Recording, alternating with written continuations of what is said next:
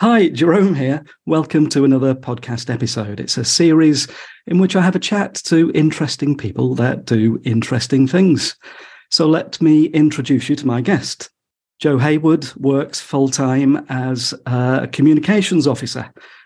She's a mum, a wife, and lives with her family in Stoke-on-Trent. But significantly, she's also an author. Her second book, KNAVE, is out now. And she's actually joined me on a Zoom call during her lunch break at work to tell us more about it. Welcome to the podcast, Jo. Thank you. Sorry, it's very nice to be here. And this is actually my first podcast as well. I've never done one before, so this is completely new. Oh, we'll be kind to you. I won't ask you too many difficult questions. Tell us a little bit about yourself, about your background. So I've been writing for as long as I can remember now. I first started on the back of, I had a very, very inexperienced supply teacher in English in year 9 who clearly did not have a clue what to do with a group of year 9 kids and just went, write a story.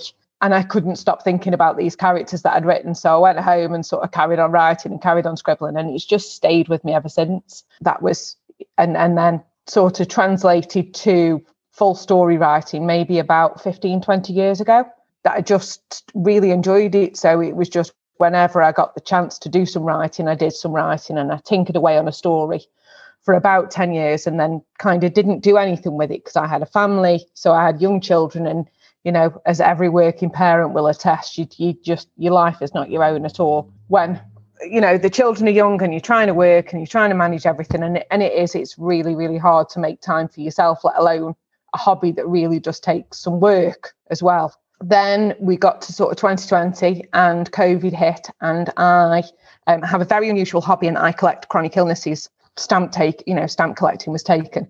Blimey. So I have a variety of chronic illnesses that mean that I was in the shielding category for the first lockdown. So I had the children full time. My husband was still working because he was a key worker. So I'd got the children full time. Education wasn't really sorted out at that point, but I was still trying to do educational stuff with the kids, even if it was, you know, an afternoon with David Attenborough kind of thing, still classed as educational in my book. So I took it. But I thought, if I don't do something for me, I'm going to go stir crazy. This is really tense and really intense situation. And I started tinkering with the book that I'd written again, which was called Chased. And I got to the point that I thought, you know what, I'm going to finally put the lid on this and say, I'm going to release it as a book. I'm going to do something for me. And if nothing else comes from lockdown, the first lockdown, it will be that I released and published a book. So I did.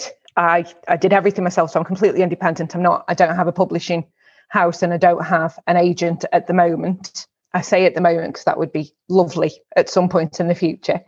But I released Chased sort of all on my own. And at the time, my job was, I was the manager of Stoke Indoor Market. And the traders, bless them, got together with my manager at the time, bless her as well, and organised a book launch and a book signing. And I certainly wouldn't have pushed that forward there because I work there and it might have seemed a bit weird or a bit like I was taking liberties and, you know, kind of using the job to further myself, which isn't not right at all, but certainly isn't anything that I would do. That's not me. And it went so people who weren't my mum and my nana said how much they enjoyed it, and it got really great reviews on Amazon. I had a Zoom call with a woman who was just fangirling and saying it was one of the best books that she'd ever read. And it was just amazing, given, you know, it was never supposed to be sort of, you know, a bestseller. It was never intended to be anything like that. It was a bit of a vanity / keep Jo sane project. But then after that, people started going, when's the next one coming out? Are you hurrying up? When's the next? What are you doing? So I thought, well, I better get my skates on and write another one. And that's where KNAVE comes into it. And KNAVE picks up sort of a good 2 or 3 minutes after the end of Chased. So well, it is. Let's just sort of backtrack a little bit then. I want to find out just that little bit more really about what inspires your writing. Are you calling on life experiences? Is the novel set in Stoke-on-Trent, North Staffordshire? The novel is set in a place called Hart Lane, which is effectively Stoke-on-Trent. It fits within Staffordshire, and I referenced Staffordshire and Derbyshire, but I didn't want to, at the time when I first started writing it, it was a straight crime book, a straight sort of detective fiction. And I know that there are other local authors, Mel Sherratt in particular, who has a detective series set in Stoke-on-Trent, and hers is hard and fast Stoke-on-Trent. And I thought, I don't want to be accused of copying. And really, Mel's writing is amazing, but we're not the same at all. So I didn't want there to be sort of any confusion, which is why I kind of invented Hart Lane. In terms of how true it is to life, it does go off in a little bit of a supernatural, otherworldly direction. So there's that, which, depending on your beliefs, is or isn't true to life. But I do like the idea of sort of taking something that's true to life or true to my life and sort of moving it around and making it. So, as I say, Chased came from a question that was asked or sort of, a point that was thrown at me during an argument, and it just grew and grew in my head. When I've sort of done other writing, again, I like the idea of a what if.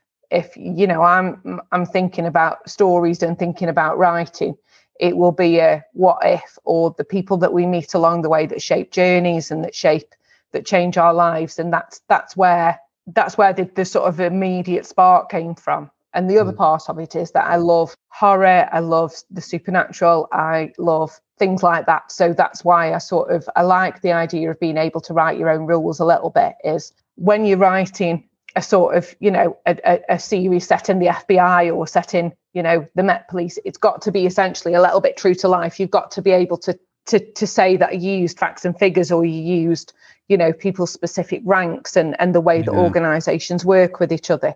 But when it comes to sort of the otherworldly, the supernatural, science fiction, fantasy and things like that, there's a little bit more, I think, artistic license that you can play around with things and say, well, and I'm not giving away anything here, I'm using as an example, but you can say, my vampires do this thing that your vampires didn't do, but it's all right because they're my vampires and they can sparkle or turn into bats or whatever that sort of looks like. So I kind of like that. So that's where the meld came in of, do you know what, I want to play around with this. So, which is why, again, Hart Lane rather than Stoke-on-Trent. So tell us about your main character, Zoe Tatton. Is Zoe like you in any particular way? I think she is. One of the things that I wanted to do is make her happy. Was like a big thing for me. Is a lot of detective novels, especially the sort of the more gritty ones, tend to show their heroes or heroines as having these disastrous personal lives, and they're reliant on alcohol or other substances, and everything's a mess, and they don't see the children, and they've got divorced and what have you. And I understand how that's, true to life, because being in the police is all consuming, and there are relationships do break down sort of, I wouldn't say easily, but, there is certainly it puts a toll on your personal life. But one of the things that was really important to me for Zoe, and maybe it's because, I fell in love with her as a character, was I wanted her to be happy. So Zoe is in her 30s. She's married to Jack, who is the pathologist who works within her organisation. And they've got a sort of shared best friend who is Zoe's superior, who's called Jason Dale. And Jason is my favourite character to write. He's a bit of a rebel, and he says the things that I wish I could say. So in a meeting, Jason will go, fuck this for a game of soldiers, I don't want to do this. Like we all wish that we could, but can't. So I do like having a play with the things that Jason says and sort of make him, he says the things that I wish I could say, essentially. But as I say, the biggest thing for me was that Zoe was happy. She was supported. She was, stronger for her relationship and for the people that she had around her. So that was the sort of biggest thing. And a lot of that is true to life, because I'm happy. And I think, it's important to be happy, and it's important to be satisfied with what you've got. So a lot of the time I do, when I'm writing sort of the dialogue between Zoe and Jack, I do find myself as saying, that's what my husband says to me. And it just pours out. So does your husband recognise himself in these novels then? Yes. Yeah. He does, and it's probably one of the reasons that I don't write intimate scenes either within the characters, because to me that's just, it's a bit cringe writing those anyway. But then I think, oh, what am I spilling out to the public here? This isn't on. So they, again, unlike me, they haven't got any children. It's not something I've sort of completely put the idea away of them having children at some point in the future of the writing. But for now, they've got a big ginger cat called Merlin, and Merlin was based on my cat, who used to. So Merlin lies on Zoe's hips when she's asleep, and that's my cat. She's got no boundary issues at all.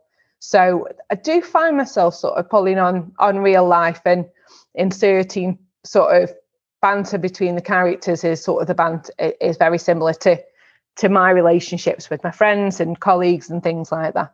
So before I ask you to read the extract that you've chosen for us, you say KNAVE, the action in KNAVE starts about 3 minutes after the action in Chaste finishes. It does. It's literally as... Sorry. I was going to say, does the book also stand alone? Do people have to have read Chaste in order to come onto KNAVE? I would say so. I would say that it's best to read it as a series. I do sort of do a bit of a going over what happened in Chaste at the beginnings of Chaste up as well. But there is certainly, I think it's one of those things of, you wouldn't go into the third Star Wars film having never seen the other two, because you'd be sort of wondering, what's that, who's that, and, what's going on there. I would say read Chaste first. Chaste is still on Amazon. There are still hard copies available as well. So I've posted links on my Facebook page of where you can find all of the books. And I will be taking Chaste with me when I do the book launch as well, for people who haven't read it and haven't discovered my writing yet. We don't need to, well, you don't need to answer it in any great detail, but you've actually got a third book in the series already planned. Why write in 3 installments? Why not just write a longer novel all as one? To be honest, when I got to 120,000 words in Chaste, and I'd kind of backed off the story there, it could have, had it tanked or people gone, oh, not so good, I could have ended it there quite easily, or, it could have ended. But I love these characters. I just want to carry on writing them. And the story that's in my head, that's probably going to span about 4 or 5 books, feels like a complete story, but in chapters. So Chaste was definitely chapter 1. KNAVE is definitely chapter 2, and sort of expands. It's such a cliche to say expands the universe. It makes me sound like I'm in the MCU, but it does kind of expand on what was opened there and how it started. And I hope that people will sort of follow the story and enjoy where I'm taking these characters. Okay, let's give us a flavour of KNAVE. You've chosen an extract for us. This is actually, I'm saying KNAVE, but this is the prologue of Chaste that I'm going to read out. So hopefully this is a good introduction into the style of writing that I do. And I hope that people enjoy it and are sort of, excited by it and want to sort of come and see what else I do. So this is the prologue of Chaste. He looked around him, taking in the sight with a heavy sigh. He'd always hated that room. It served its purpose perfectly, but it didn't make him like it anymore. In fact, his hatred of it was exactly the reason it had been chosen. Even before the events of the last few hours, the walls had been grey and dank. Now they were flecked with the remnants of her struggle, her blood and sweat, her disgusting lack of control. He could smell her fear, and it sickened him. Well, he waved a casual arm around the room. What do you think? It's just so drab, isn't it? I think a nice bit of colour might liven it up. You? The girl sitting in front of him shook her head violently. No, he shrugged his shoulders. Each to their own, I suppose, although you're a whore with a very unfocused mind, so what does your opinion matter? A tear snaked its way down her cheek, and she shivered as it connected with the fresh cuts. She shook her head again. What's that now? Are you ready to talk? He crouched in the space in front of her, pulling roughly at her face until the tape covering her mouth came away in his hands. So speak, he snarled. I'm not a whore, she bit out. I beg to differ, he sneered. If it walks like a duck and quacks like a duck, it's a fucking duck. You are dressed like a whore, you act like a whore, ergo you are a whore. You don't know me. He grinned, a nasty grin that made his handsome face all the more menacing. I know all about you, Miss Alison Jessup. I know everything. I've seen what you do, how you act, and how you hurt people. You are here because I know exactly who and what you are. You are here because you deserve to be. Alison shook her head in defiance. You're wrong. She gritted his teeth, facing his stare with her own, fighting the ice and hysteria she could feel building. You don't know anything about me. You're wrong. No, I'm not. And you know that, don't you? When defiance didn't work, she tried a different tactic. Please let me go, she whispered. I can't. He shook his head. I won't tell anyone. You're a liar, he laughed. Although I do like your spirit, but you're a liar. Of course you'll tell someone. I won't, she whimpered. You will. I would. Anyone would. Besides, he shrugged, you will never get the chance. He walked away from her, crossing to the other side of the room and inspecting the table he painstakingly laid his tools out on. Now, he turned and smiled. Let's do something with that pretty face of yours. Blimey. There we go. Blimey. I'm glad you described yourself as a happy person, Jo. I am, honestly, and Zoe's happy. That particular man is not happy at all, but I am.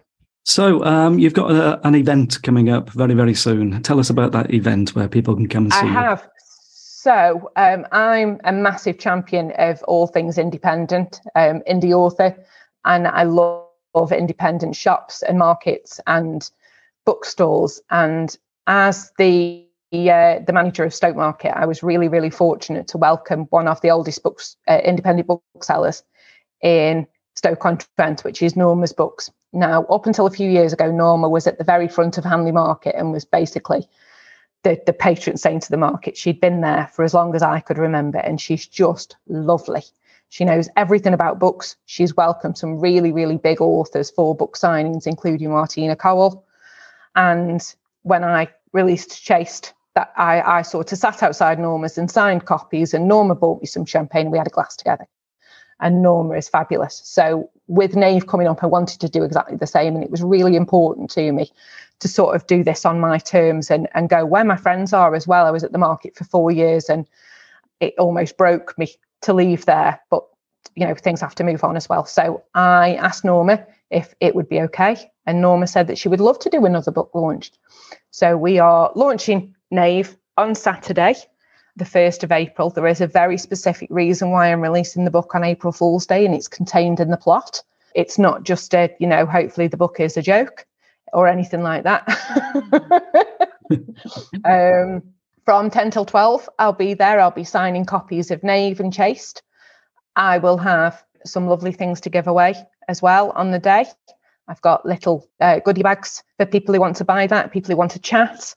I would love it if people wanted to come down and have a chat to an indie author and take in, everything else that goes on in the market, because there are some amazing traders in there. There's fantastic butchers, deli counters, pretty much everything you can think of, pet stalls, and Norma's Books is, as I say, if Norma doesn't know it, it's not worth knowing. And she's got some fantastic stories and she makes excellent recommendations as well. So if you tell her 2 or 3 authors that you like, she will give you something that you will love.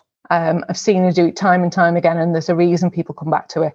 So that's this coming Saturday, the 1st of April, from 10 till 12, Stoke Indoor Market.